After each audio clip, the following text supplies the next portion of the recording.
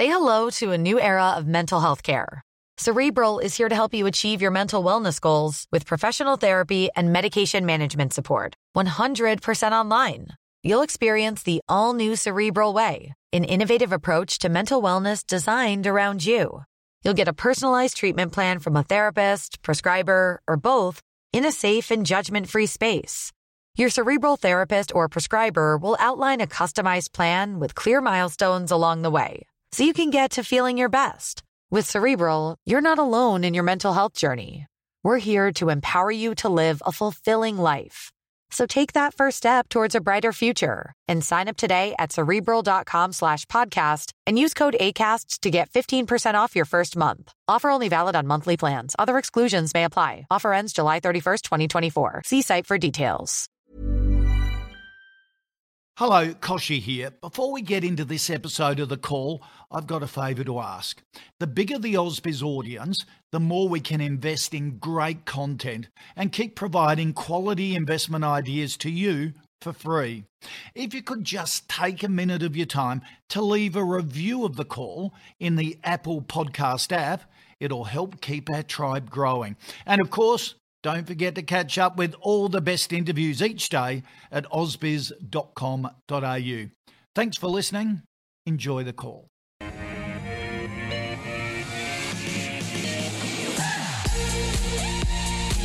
Hello, welcome back to AusBiz, Australia's only live streaming business and markets channel. Great to have your company as we kick off the afternoon with The Call. 60 minutes as we look at 10 stocks. You've suggested we put it to an expert panel, and great to have Mathan Somasundaram from Deep Data Analytics on the panel today. Mathan, good to see you. And also Ben Clark from TMS. Ben, always good to see you. Nathan's got a bit of a G on from one of his colleagues there.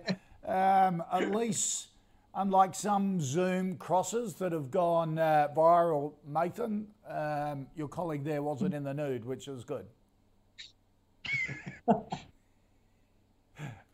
It's always good. All right, I've been kicking off, and Ben, I actually love these Zoom calls because what people have in the background often is a reflection of their personality. And you're a bit of a green thumb, are you, or a botanist? Oh, I've got to admit, Koshi, we're actually in a rented place. We've been up here since before the lockdown. So right. I'm out of the second bedroom. Two kids are going on their Google Classrooms in the other bedroom at the moment. Okay. So yeah, this isn't mine, but it is nice. I thought it added a bit of appeal. So we're a welcome respite for you away from homeschooling. Exactly. Yep. And I hope you don't get any incursions during the program. I also didn't bring a shirt with me when I went away, so I'm sorry I'm looking a bit casual. Yeah, no, we can all understand. It's sort of lockdown work from home attire generally.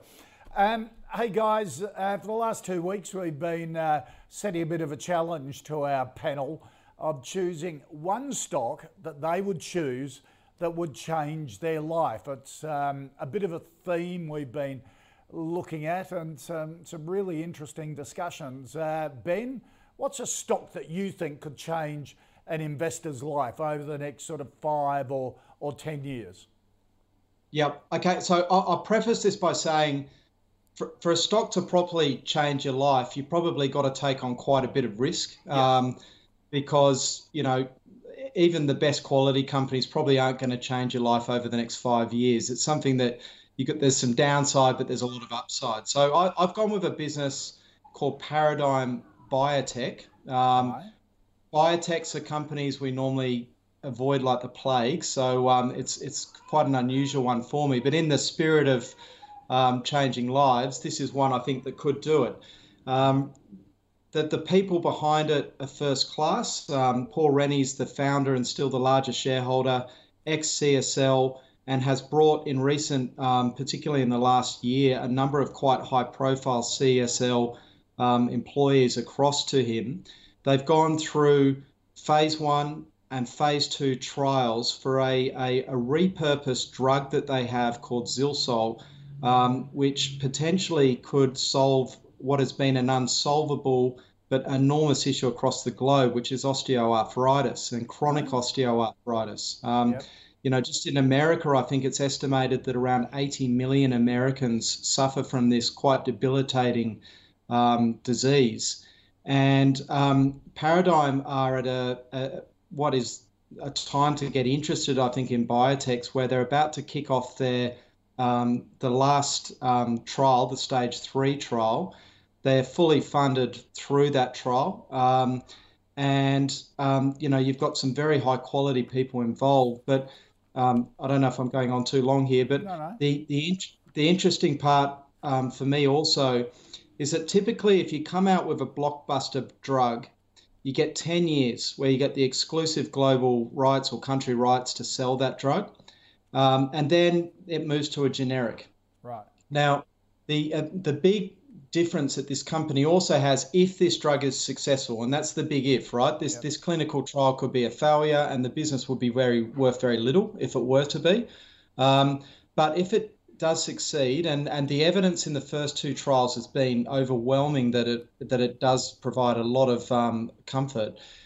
They've locked in the supplier of the product, and the FDA has actually said that the base of this drug will not be allowed to be generic because of various medical sort of reasons. So it significantly extends the lifetime of exclusivity.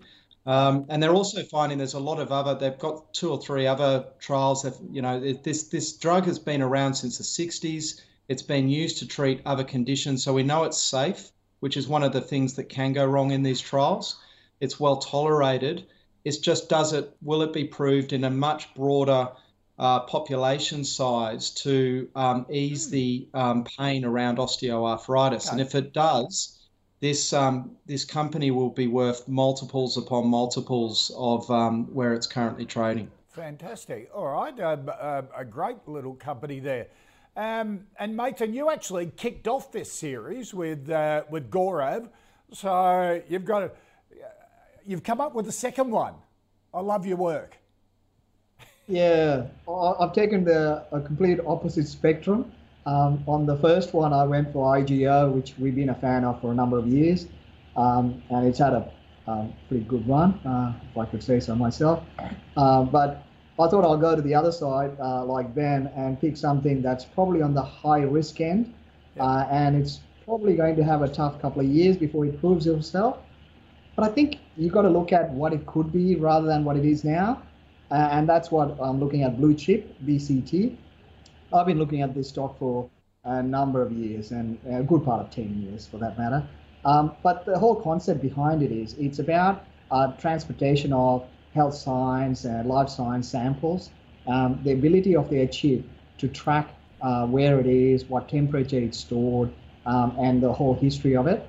And so the beauty of it is you can see how much logistics that are growing, and you just put this chip in with it, and it kind of controls, or well, basically documents where it is, what temperature it's been through time, and keep track of all of that. I just don't think it's just that sector. I think I've been looking at this as this business evolves. I just think the overall blue sky of where this industry that could be in the transport logistics, where this could play into, I think it's massive. Now, of course, this is still in the early stage. It's still trying to do deals. It's trying to get revenue. It is, proving the thematic. That'll take time. So I'm still on the books looking at it, and I think this is one to keep it on your watch list.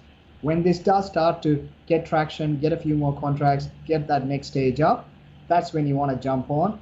I think every time the market gets excited, and it's happened a couple of times in the last decade, the stock runs 5, 6, 10 times. So the reality is there is a large scale upside to it, but of course these things take time. Just like biotechs, as Ben was saying, I've followed biotechs. Usually takes a decade to prove what they are. Yep. So this has been around for a long time. It's in the right areas. I think the thematic works well. If you think about what's happening with the pandemic, I think the transport logistics with things that are linked to temperature, whether it's food, health, all of these things will be connected at some point. So there's a lot of things that it can play into. So I think it could be one of those things that over time could become a massive play. Okay, all right, great suggestion there. So Paradigm and Blue Chip. Thank you for doing the work into that and thinking about it, both of you. Our first stock from our viewers to take a look at today is Macquarie Telecom, the big data centre company. Share price, Mathan, took off a bit yesterday as well after they lodged a state significant development application for a new data centre out at Macquarie Park called IC3 Super West, which they're going to start construction of. It's got all sorts of cyber security protections in it. But what do you think of Macquarie Telecom? Look, it's one of the best quality businesses out there. They tend to be, they're not really worried about what the market thinks. They tend to be, slow, grinding through, doing new things, driving growth. They're in multiple areas in the telecommunication data center play. They look at the whole integrated offering. Management is well loved. Look, there's nothing wrong with the stock. It's just it always trades at a premium, and it's not a high liquid stock, so you're not going to get that index play like you do in most larger cap plays. But look, it's one of those ones where it's always hard to get into, and the only time it pops up is because it does something good and it moves up. And unfortunately, it always looks expensive because everyone knows it's good. So It's just hard to get into. It's one of those ones I always say you keep on your watch list. If there's a market pullback and people want to take profit and these things come back, you buy this stock. It's a management you can trust. It is illiquid, but I think it's worth the risk. It's a high quality business. Right. So it's had the pop. You'd wait for a pullback, would you? Yeah, look, I wait for this is one of those you put on the list. When the market has a decent pullback and everyone throws everything out, you buy this one. Right, okay. Ben, what do you think of Macquarie Telecom? Yeah, I'd pretty much echo most of those comments, Koshi. This is one that I've missed, I've got to say. It's extreme, and it's got a lot of the attributes that we look for. Founder-led business, investing for multiple years out, a really good track record of growing earnings. They've grown EBITDA at 16.8% CAGR for the last 3 years. The EBITDA margin's 25%. Net cash on the balance sheet. The business is more profitable than it looks. They're pumping a lot of the revenue straight back. This announcement yesterday is a great example, building out future growth at the expense of current profits. So it's expensive. No doubt about it. It's probably not as expensive as it looks, but it's still expensive. And I'm a hold.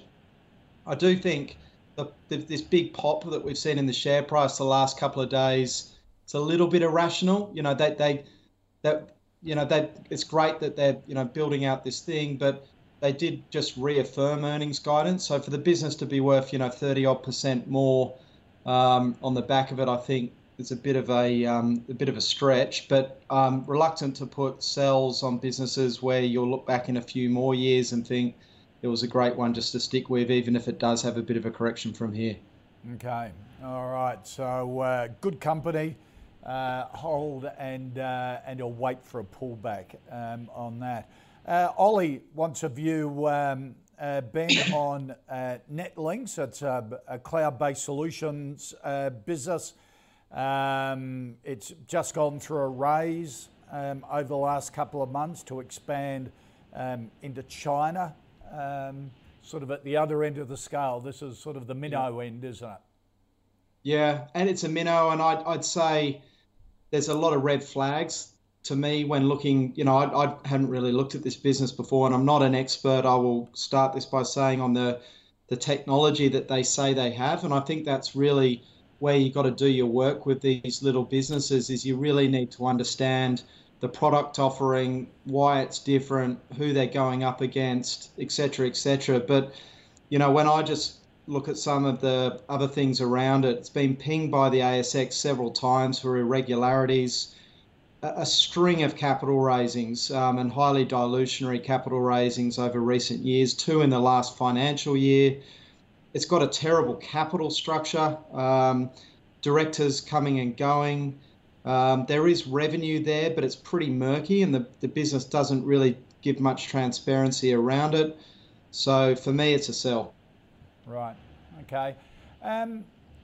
That is a really key element of any stock you look at, isn't it, Ben? It is that, You know, do they deliver? How often they go to the market?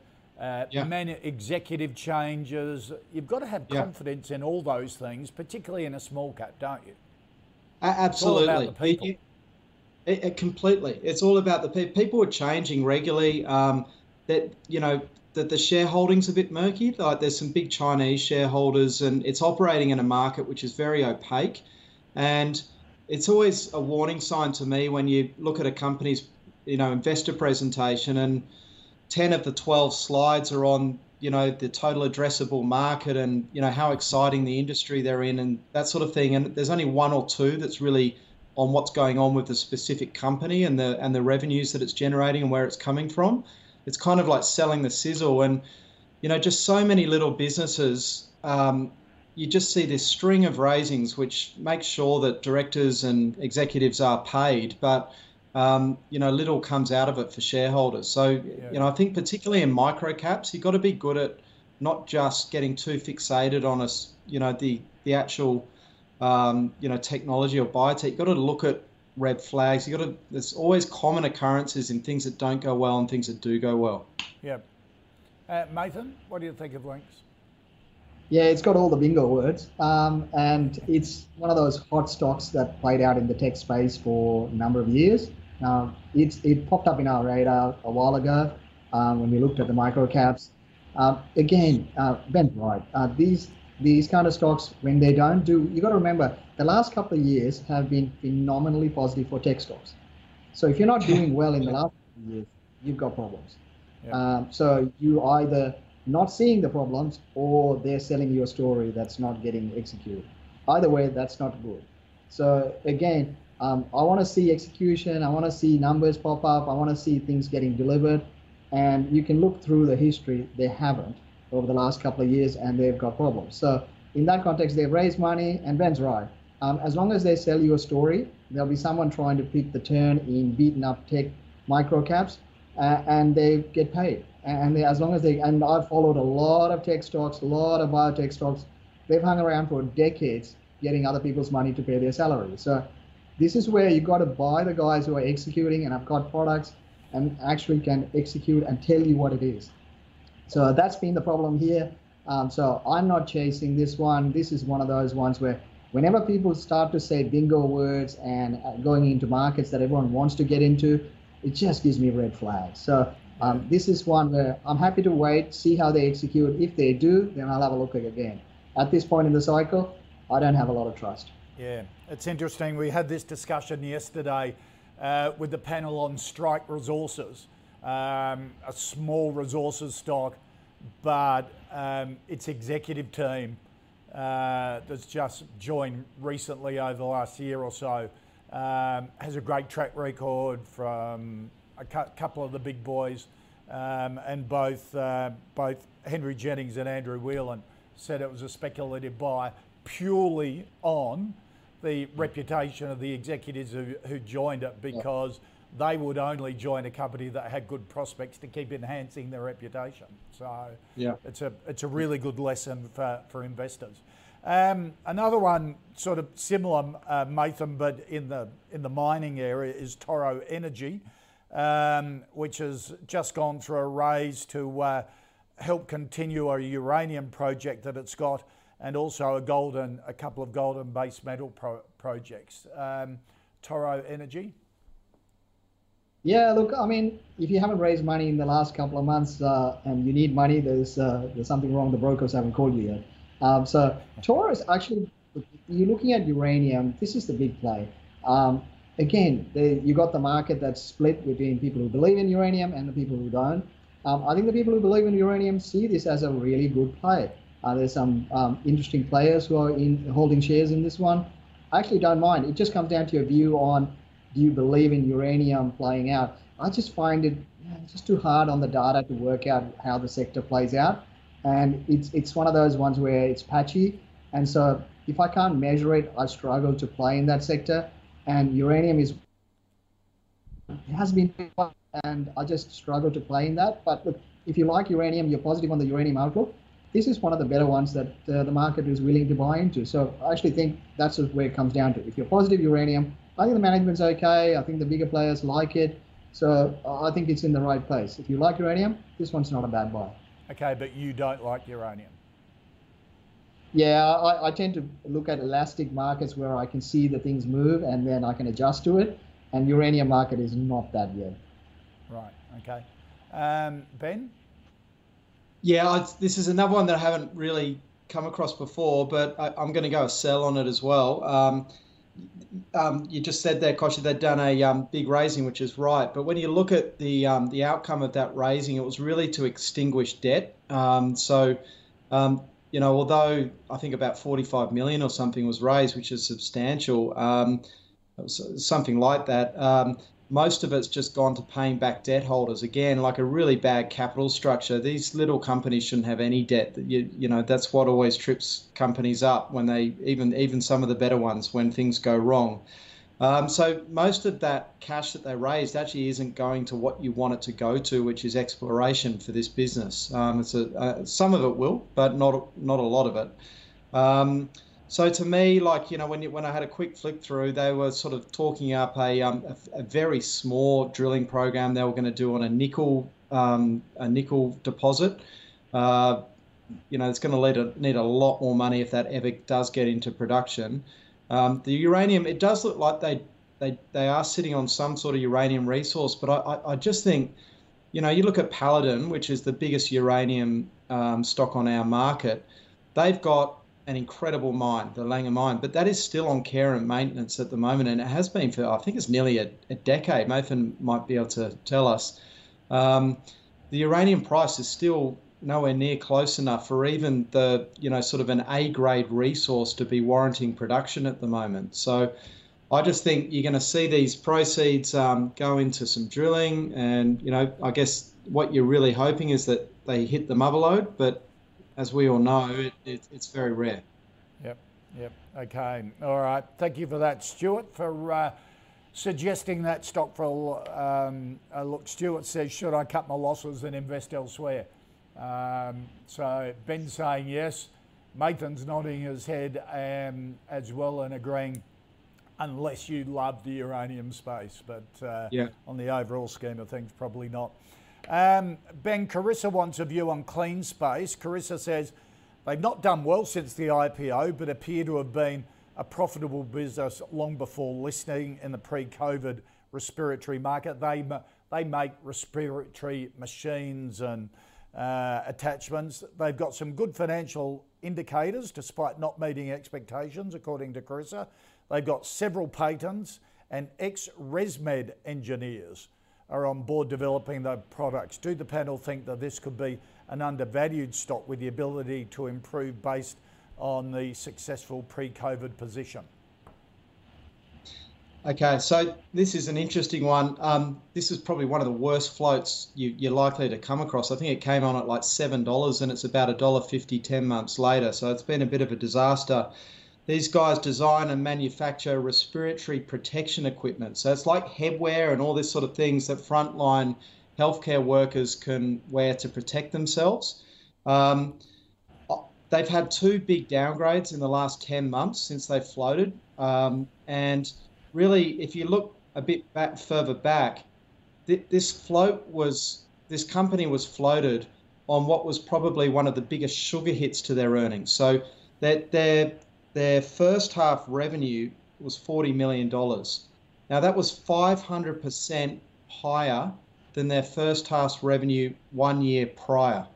So they had effectively this massive COVID pull forward of demand for their product, which allowed them to get onto the market at an extraordinary valuation. And since then, we've seen two quite significant profit upgrades. And if you look at their last quarterly update, they only did $7 million in sales. Now that's, so that's 14 million if you times that by 2 versus the 40 million they did the half on the PCP. So to me, like actually going back to what Nathan was saying about tech stocks, and I mean, if these guys aren't doing well now, I don't know when they ever will. We're in a global pandemic. Everyone's trying to protect hospital workers at the moment. and to have had two significant downgrades in that environment does not bode well to me. So I'm going a sell on this one as well, Koshi. Right. Okay, Nathan. Yeah, it's not an answer, is it? Look, one of the classic statistics is if you downgrade in the first 6 months of an IPO, or if you're underperforming as an IPO after 9 months, you sell and walk away. And this is a classic scenario in that, and it's proven the case again. And Ben's right. I mean, this is going to be tough, and the macro was as good as they get. And going forward, can they execute? Maybe, but do you know? No. If they're going to struggle, they're probably going to raise more money, and you get diluted down. And this could go on. And one of the other classic data play is when you're in a downgrade cycle, don't try and pick the bottom. Don't ever try and pick the bottom, because the statistics are just against you. You wait for the first upgrade, because you think this was worth $7 on the IPO, let the damn thing run 10, 20% and then chase it. So wait for the first upgrade. So I'm more than happy to wait for the first upgrade when it's fallen this far, because on the first upgrade, I know that at least the execution is starting to turn around. Till then, you're just trying to guess, and it could be underperforming for 2-3 years, or if not longer. So again, you're only picking 10 to 15 stocks. And when you're trying to pick a turnaround in a beaten up IPO, just the numbers are against you. Yep. Absolutely. All right, great advice.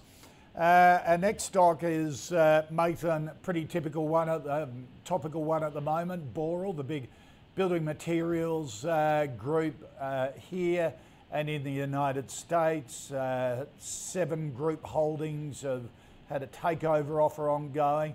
I think they breached the 50% threshold yesterday, so extending that accumulation. What do you think of Boral? And if you're a Boral shareholder, should you take the 7 group offer? Yeah, well, there's such a big part of what you're holding. There's not much of a choice. They're going to sit there and have some control over the management anyway. So once they've gone this far, it's an inevitable problem. No one else is going to bid. And if management thinks that they're going to get control to divest the asset, then they're trying to divest it ahead of them. So it's not like you're going to get a huge upside. I think you got a certain level of protection, but if you're a holder, look, I just think the market is an interesting place where there are interesting opportunities, and there is very limited upside from here for Boral. They're not going to bid when they're holding this much. So in that context, I think it just hangs around here. So I'd take the money and go somewhere else. But look, if you are looking at it as a new option, it's just not worth it. So I'm not looking at it to invest. If you're a holder, I'd probably take the money and look at other options in the market. Okay, because I remember we talked about Boral, would have been 12 months ago, Mathan. You and Gaurav absolutely slammed it and said it was one of the worst run businesses on the ASX, and its parts were worth more than the whole, and it would be the perfect M&A, someone to come and take it over and break it up. So Ryan Stokes at 7 basically followed that advice, and that's probably what they'll do, but you don't think it will return any more to shareholders. Because they think that they were going to do it. Right, but it won't. Hanging around and hanging on to the coattails of that process won't pay off for you? I don't think so. History with Stokes management, they're pretty smart. They've built a position that it's going to be hard to throw out, so they don't need to rush it. They don't need to pay up for it. Right. They can gradually buy it up and sit on that price and take it over. So I don't think they're going to have control over management because of their holding anyway. They're going to have board members and so forth. So in theory, it'll become a satellite play for them, even if they don't take it over. So I don't see a rush or any kind of premium that they're willing to pay. I think it'll be a slow death. So as an investor, I just don't think you're going to get the big kicker, so why bother? Yep. What do you reckon, Ben? Yeah, I completely agree with all of that. I guess just if we just put aside the corporate interest that's happening at the moment, Boral has been a very poor performing business, but it's just a very cyclical business. You know, it's not necessarily, it's made some bad decisions along the way, trying to buy growth. You know, there's been this constant stream of acquisitions and then divestments when they realise they haven't been that great an idea. Ultimately, it rides the ups and the downs of the building and construction market, and infrastructure to a lesser extent. And we know it's cyclical. And they're plasterboard and things like that. Boral is a business, as we'd say, CSR, and some others which are highly cyclical, where this is a company that you get interested in when the cycle is terrible and everyone has given up on it. And because you know that at some stage the cycle will recover, and these guys get almost an immediate pickup. But you get wary of it when you drive around. Well, you can't really drive around Sydney at the moment, but a few weeks ago, there's a bingo skip bin outside every 10th house. They're all being renovated.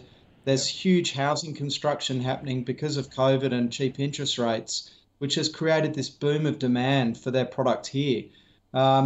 That's when you get wary of these businesses, not when you get excited. And then I think if you look at the corporate side of it, Kerry Stokes is the master of getting these stakes in businesses without paying a premium to the shareholders. He's done it numerous times. It's been great for him. You can't criticise him for it, but you've got to be aware of it. And I would also say you've got to be aware he hasn't looked after minority shareholders in other companies that he controls particularly well. And, we saw that with Seven West over many years, Beach Petroleum, and there's been a couple of others. So great businessman, but he's ultimately looking after himself, and he's not there for the others. So I wouldn't want to be in a minority controlled business alongside Stokes. So, and I think so you'll would just you switch find into Seven Group? That's been great for shareholders. Seven Group has been great. And so that's his main investment vehicle where the profits of all these things are funneled up. So if you truly want to invest alongside Kerry Stokes, that SVW, not SWM, but SVW is the spot that you want to be. And SWM, actually, Seven West, you probably quite across this, I'm sure, Koshy, they had a very good upgrade a few days ago. They're riding a nice cycle. We've got the Olympics coming. They're probably going to do quite well. But SVW is where all of this stuff gets funneled up to. And that's where you probably want to sit, even if you do like Boral, in the SVW structure. Right. Yeah. Interesting play. All right. So if you're in Boral, take the money and run at the moment. All right, just to recap the first five stocks, and one stock that could change your life, Paradigm and Blue Chip from Ben and Mathan. Macquarie Telecom, look, great business, price incredibly high, fully priced at the moment. One of those stocks on a pullback that you'd get involved in. If you hold it, stick with it. Netlinks, a no. Toro Energy, a no, or sell, get out of it. Clean Space, a sell from both, and Boral, a sell from both as well. Here on the call, we've been tracking our own fantasy portfolio since the 1st of July last year, thanks to our partner NabTrade. Any stock that gets 2 thumbs up from our expert panel goes into it. If it comes up again, even in front of a different panel of experts and doesn't get unanimous approval, it comes out. Let's take a look at how we're performing. Over the week, up 1.5%, the month 1.25%. Since the 1st of July last year, up just over 37%. Some of the stocks recently added: Strike Resources, as I mentioned, Venturix Resources, Galaxy, Flight Centre and MicroX. Some of the stocks recently removed: McMahon, Bigger Cheese and Universal Store. If you want to check out all the stocks in the calls portfolio, head to ausbiz.co/portfolio. And joining us later here on Ausbiz to go over the jobs data that is coming out, Bjorn Jarvis from the ABS with Westpac economist Justin Smirk. That's right after the call here at 1 p.m. So analysing those labour force figures that have come out a bit earlier.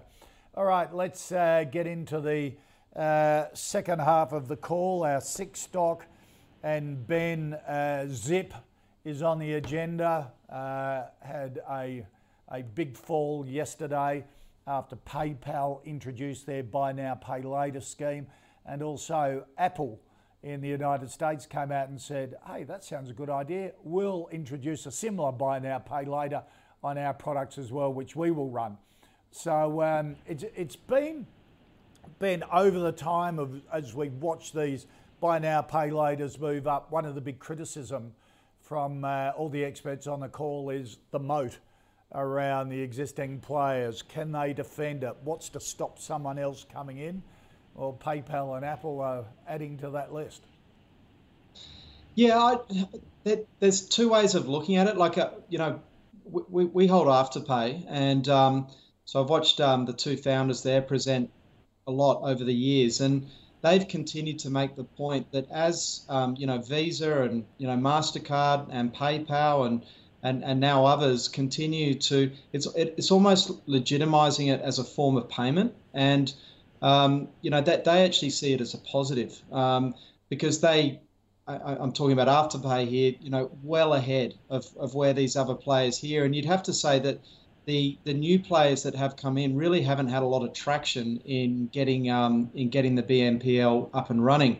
The moat for Afterpay is what they can push back to the various shops, etc., the merchants that offer this product to their customers. That's their argument, is that we can provide huge customer acquisition, leads, and I think they're only really at a starting point in terms of where they see it as like a cycle of returns going out. So that's where they see their moat. And I think Zip, in its earlier years in Australia, it almost was there. I think when you spoke to merchants, they wanted to keep Afterpay honest. They felt that Afterpay could gouge on fees. They wanted a legitimate second player. But to Zip's credit, QuadPay, which is the American business that they acquired, is shooting the lights out over in the US. I've got to say, when you see these sell-offs on the back of a new entrant going in, every time it's been a great buying opportunity. I think Zip is well run. I prefer Afterpay. I think it is a better option of the two, but I'm still going to go a buy on Zip at this price, because we also, the M&A stuff going on in the Australian market at the moment is just unbelievable.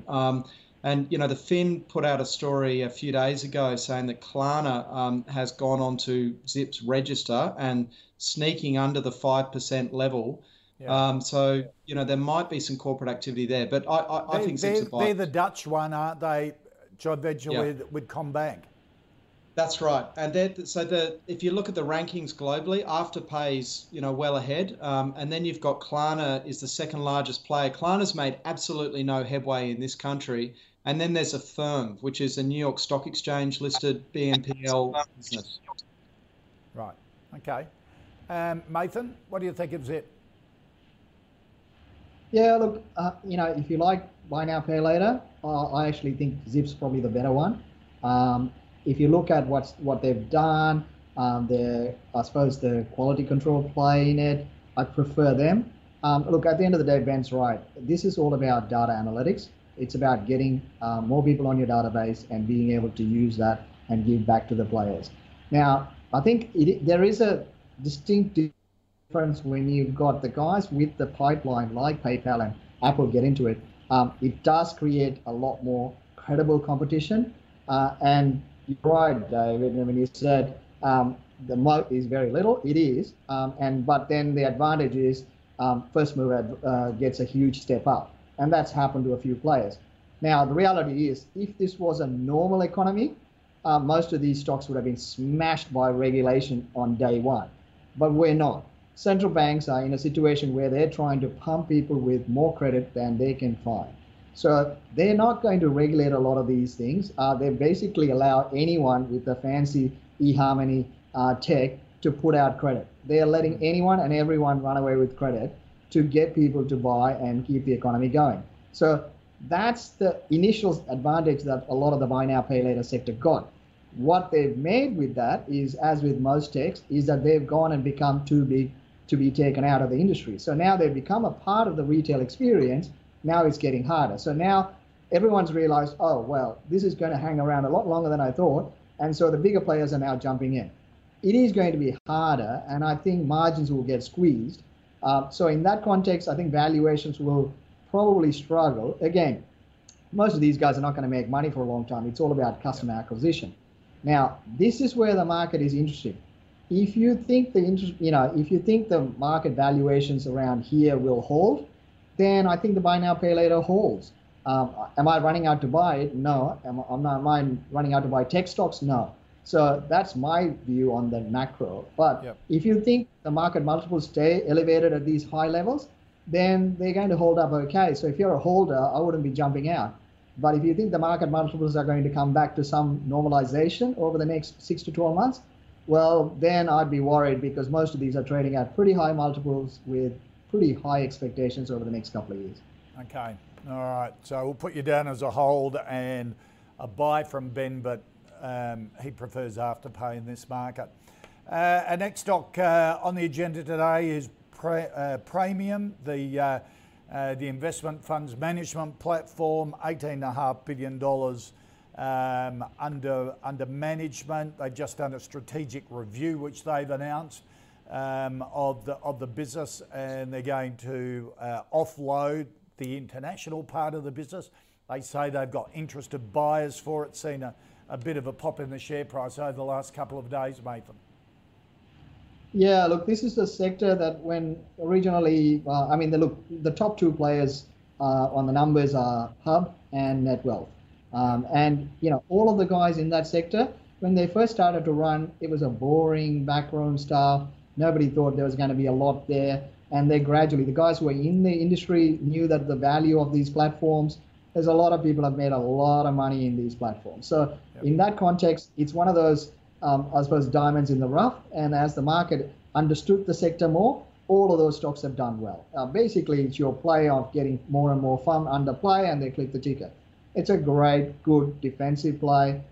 The only problem I got with that sector is, as with anything, you grow, you get to a point where there's then competition. There's some lazy players who've been there making money, started to lose market share, and they're all responding. So you've got this market that's probably getting to that point where there's going to be margin pressure put as people start to compete. And will the multiples, these high multiples, can be sustained? I'm not so sure. But what's happened in that sector as well is there's obviously, when you get to that kind of a stage in the cycle, you get consolidation in the industry. And that's the other part of that cycle that's playing out. So look, if you've been there, you've done well. I wouldn't sell out simply because, look, it's in an upgrade cycle. There's fund flows are good, and there's a potential for consolidation in the industry that could play out. So I'll be holding.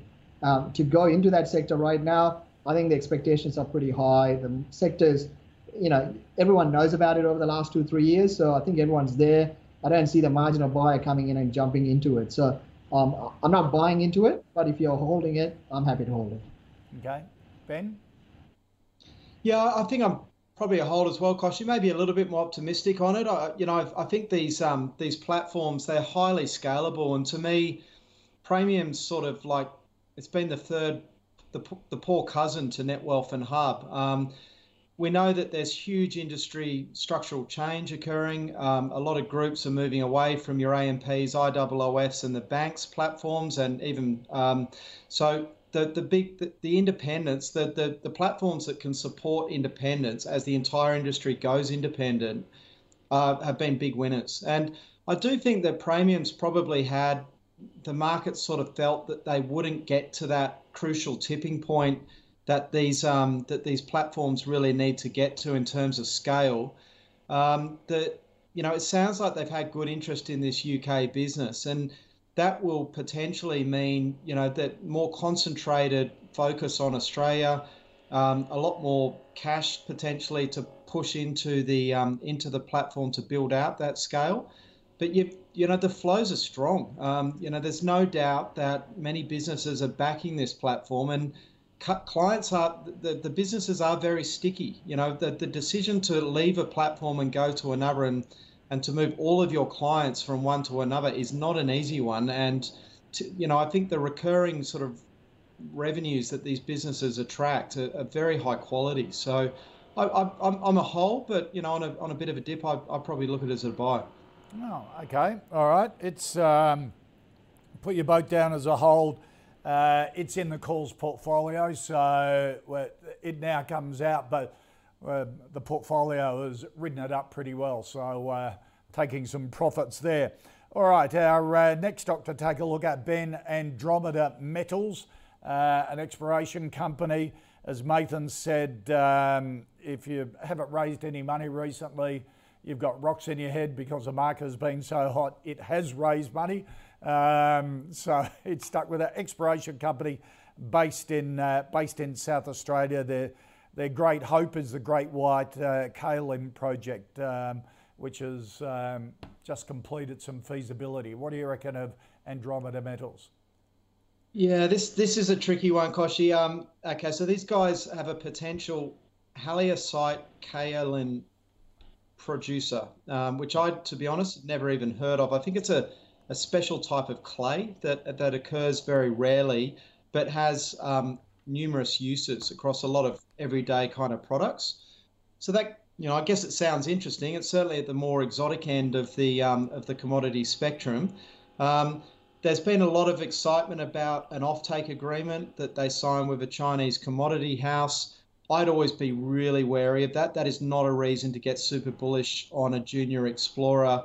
Chinese commodity houses, they sign offtake agreements left, right, and centre. There's not a lot of binding nature to them. If push comes to shove, they just, they can choose not to take it. So I guess it's a bit of a sign of confidence in the company, but I wouldn't say it warrants a big increase in the size of the company.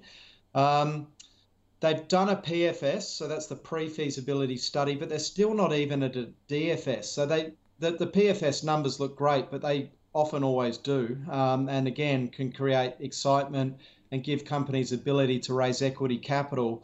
They're still a very long way from building out this mine if they're not at a DFS stage yet. And I just look at sort of where they're up to, and a $300 million market cap, to me, it's a no. I'm going sell.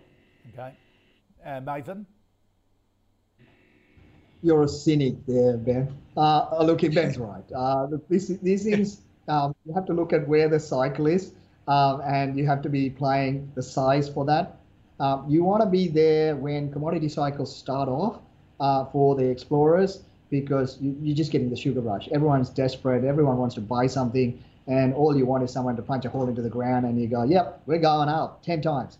And that's where you want to be in the explorers. We've had a pretty good run for more than 12 months. Commodity prices at the moment, a lot of the base ones are pretty high. There's inflation worries.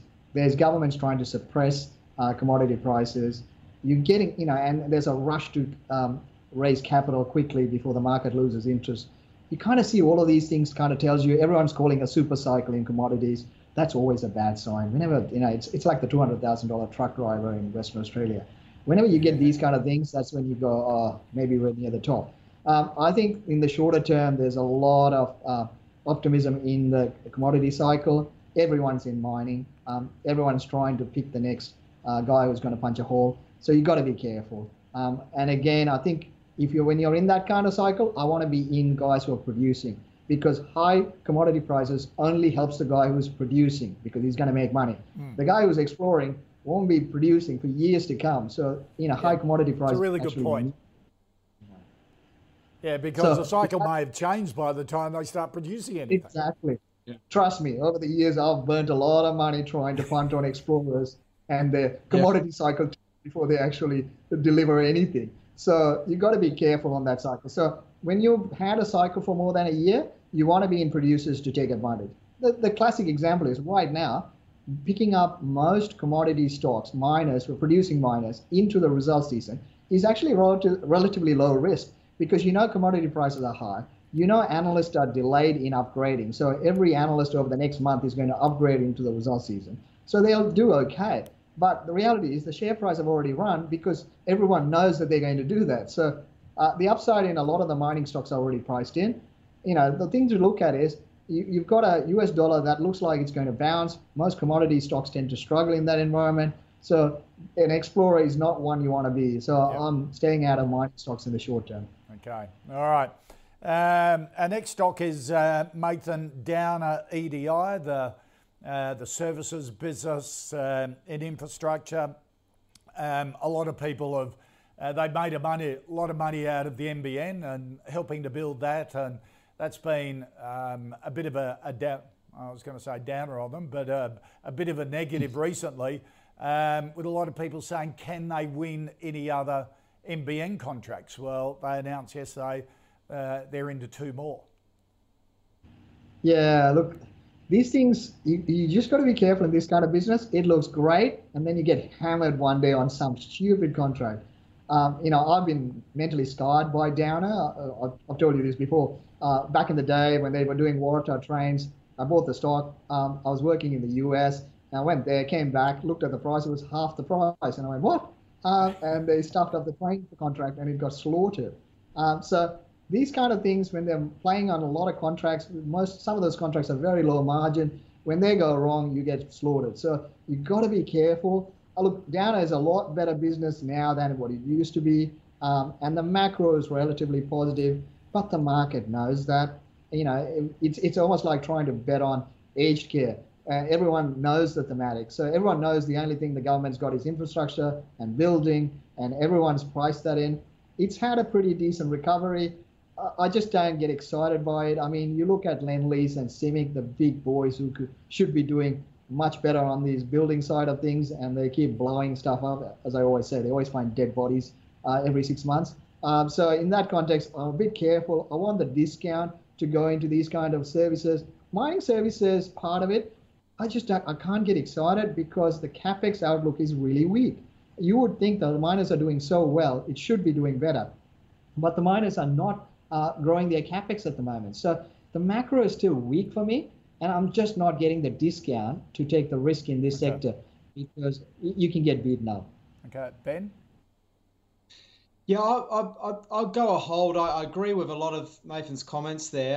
That Downer and many of the other Australian engineering and contracting businesses do have a track record, and it's very hard to forecast where they'll suddenly come out and say there's been a cost blowout on a project, and almost the entire year's profits are going to be wiped out.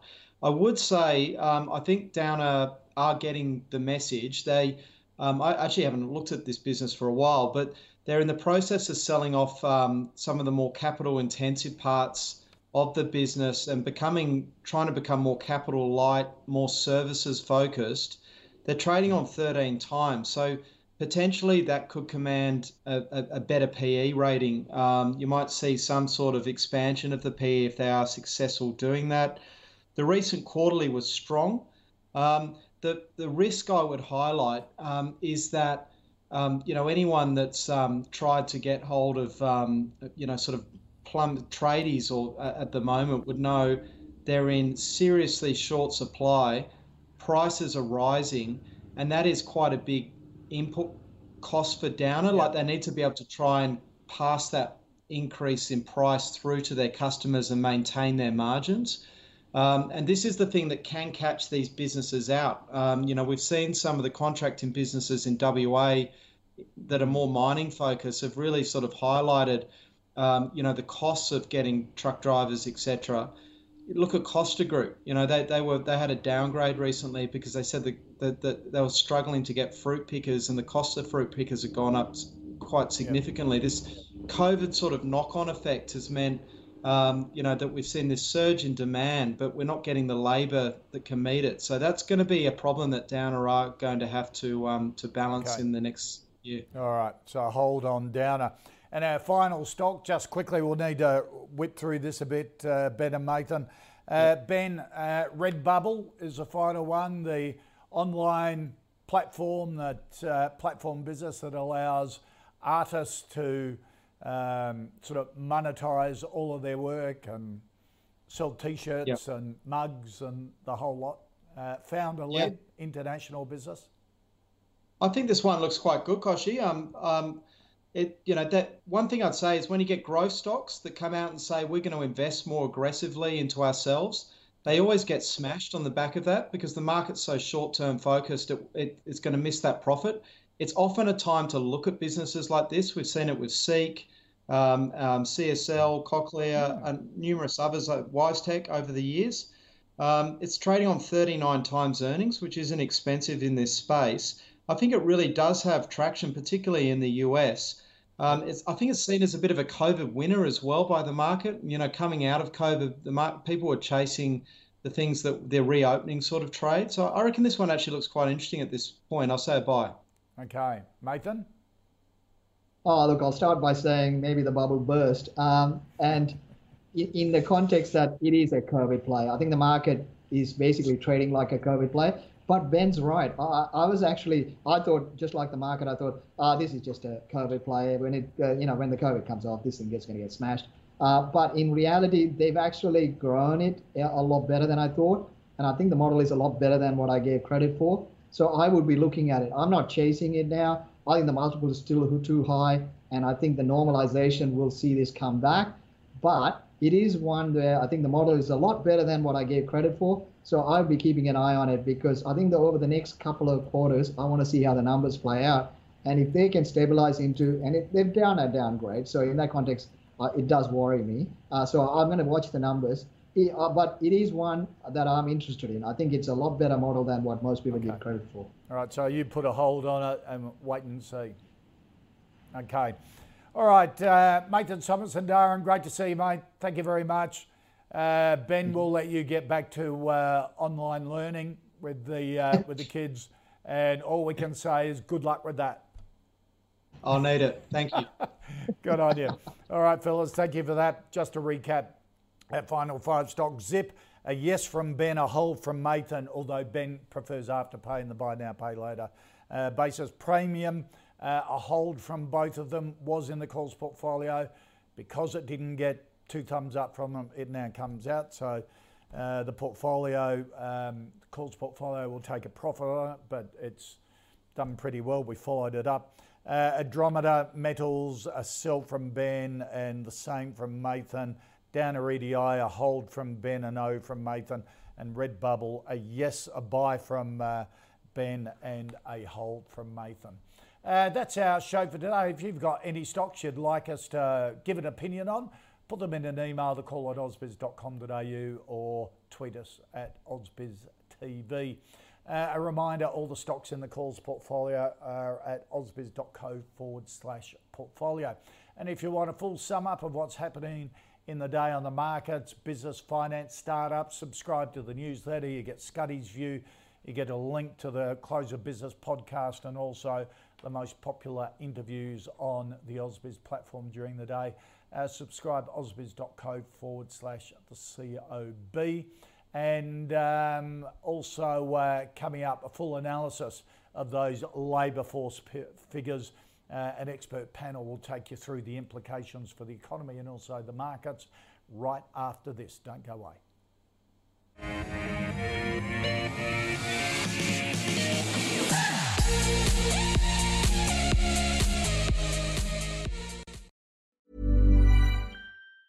Tired of ads barging into your favorite news podcasts? Good news. Ad-free listening is available on Amazon Music for all the music plus top podcasts included with your Prime membership. Stay up to date on everything newsworthy by downloading the Amazon Music app for free or go to amazon.com/news ad free. That's amazon.com/news ad free to catch up on the latest episodes without the ads.